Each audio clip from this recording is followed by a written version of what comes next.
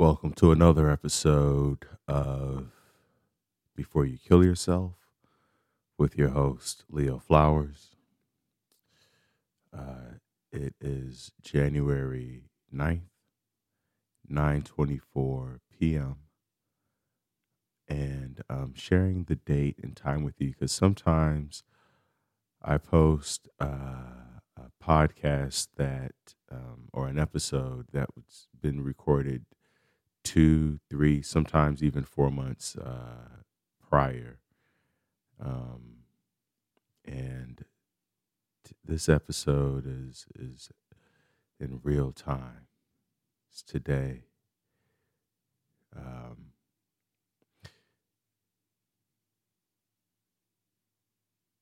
there are moments of clarity that we have when we allow for moments of silence. I 44 and talking to my girlfriend just now, I had a moment of clarity about what my real fear is in relationships, in asking for help. I've always struggled with asking for help. I've always felt like I had to be always feel like I have to be self reliant, independent. I can do it myself. I don't need anybody else. Um, and I'll figure it out. Uh, just, and you guys have known me I say guys, you all have known me and been with me on this roller coaster for over 200 episodes. And I've always talked about asking for help, reaching out when it's always been a challenge for me, which is why I'm always advocating and encouraging you to do the same. And I just had a moment of clarity as to why it's been such a challenge for me. And it stems back to my father, who was in and out of my life. I've talked a little bit about my father in previous episodes. Basically, my dad had two families. He had a South Side family with his wife and two daughters, and then I was the North Side family. When I say North Side of Chicago, and with me, my mom, and my younger sister. My sister and I have two separate dads, and my dad and my mom never married. My mom knew that my dad had a wife at the time I was conceived, and um, went through with it because my dad went to my mom and was like, "I want a son," and my mom said, "I'll give you a son," and here I am.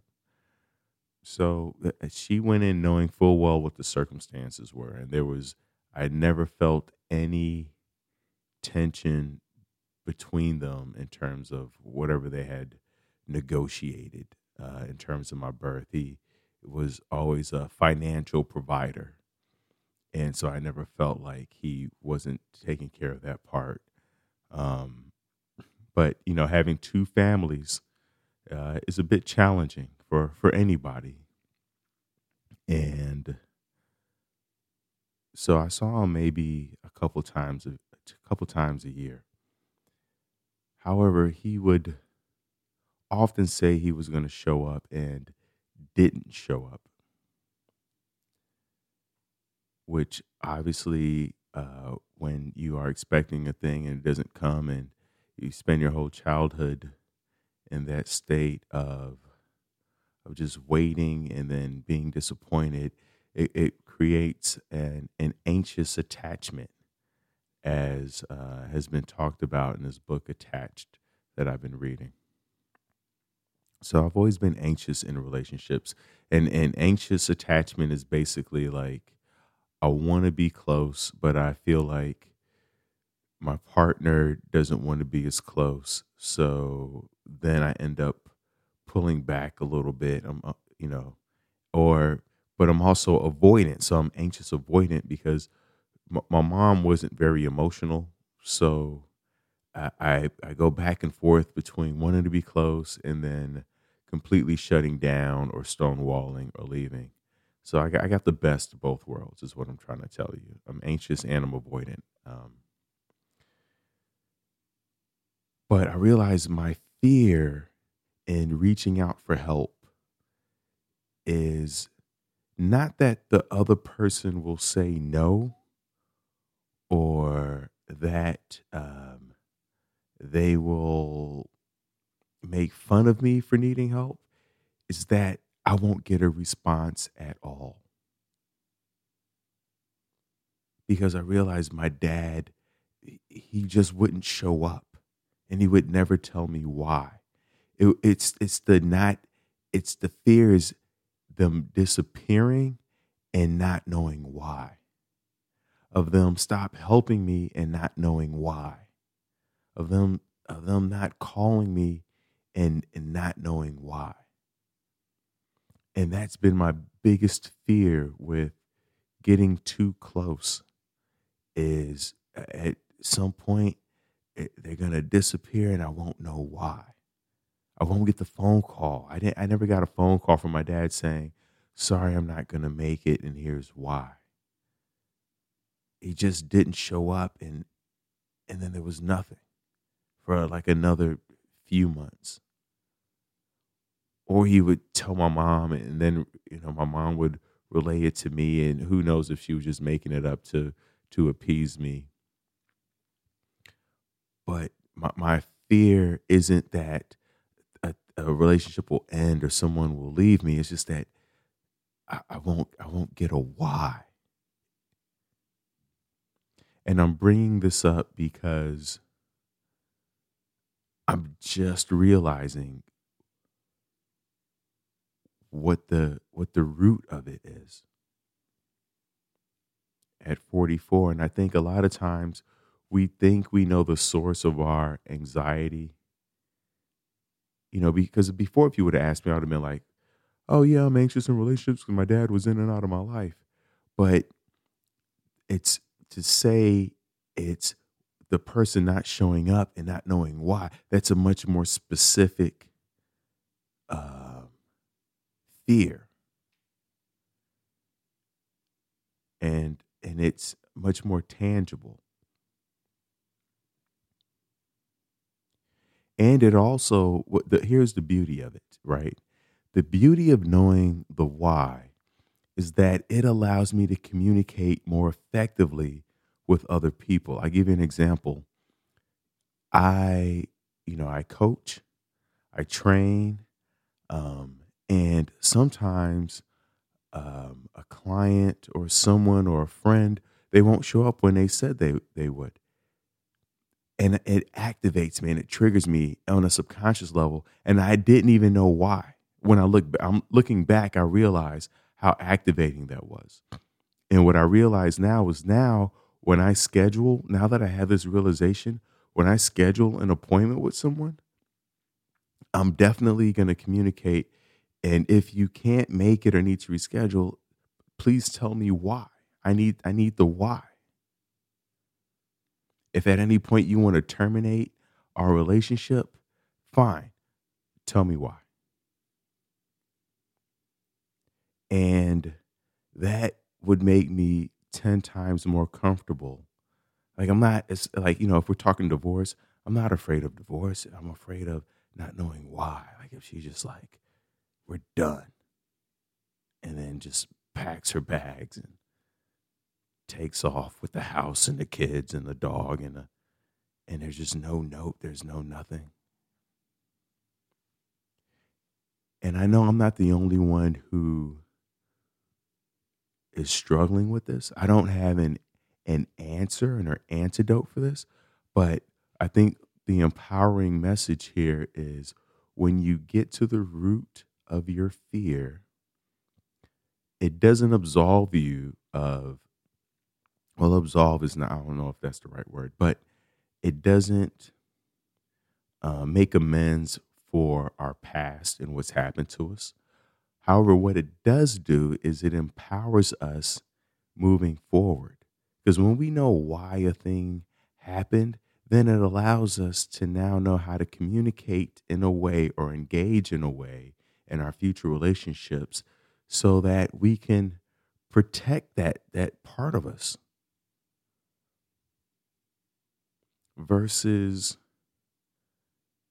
going into relationships or negotiations or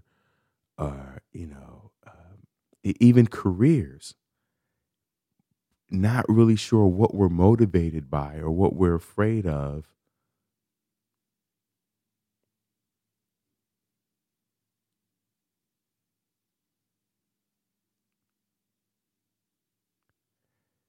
This clarity was brought about because tonight, me, Michelle, and I, we got into an argument and I got really upset. And then I apologized and just started talking. And it was in the conversation because we sat and we held space for each other, um, which we're very good at doing. And there were these long lulls of silence, and I think that a lot of times when we're nervous, we don't know what to say. We say too much, but in our case, we said what we had to say, and then we allowed for pockets of silence, and then we started talking about other things, just in life in general and random things, and then it came to the real emotional thing, the root of all of this.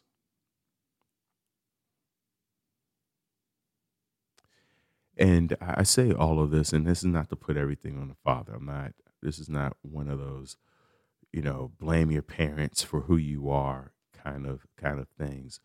But it unlocks a part of me.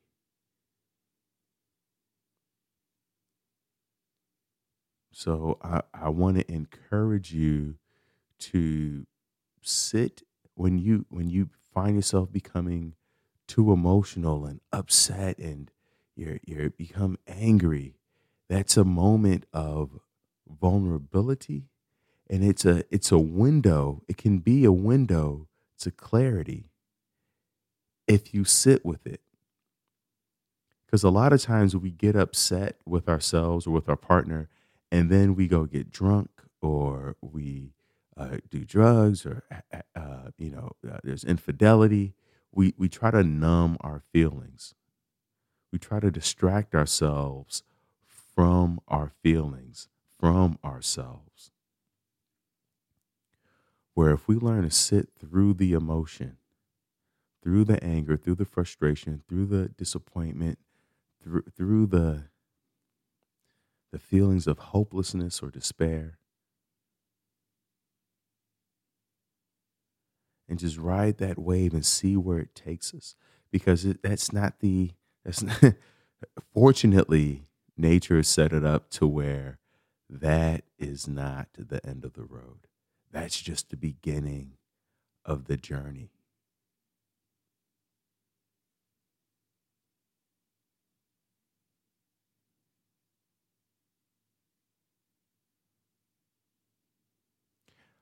I hope that episode, this brief episode, was enlightening for you.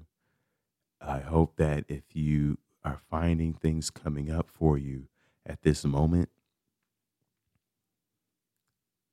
that maybe you call a friend or you call the 1-800 SUICIDE or the 1-800-273-TALK or the international numbers that are listed in the show notes,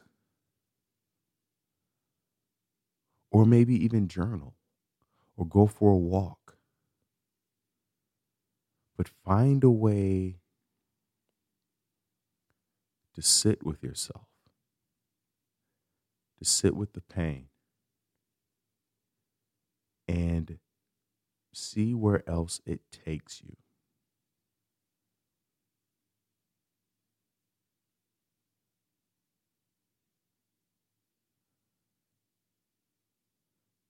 Go to thrivewithleo.com for one-on-one coaching with yours truly. And let's get to tomorrow together.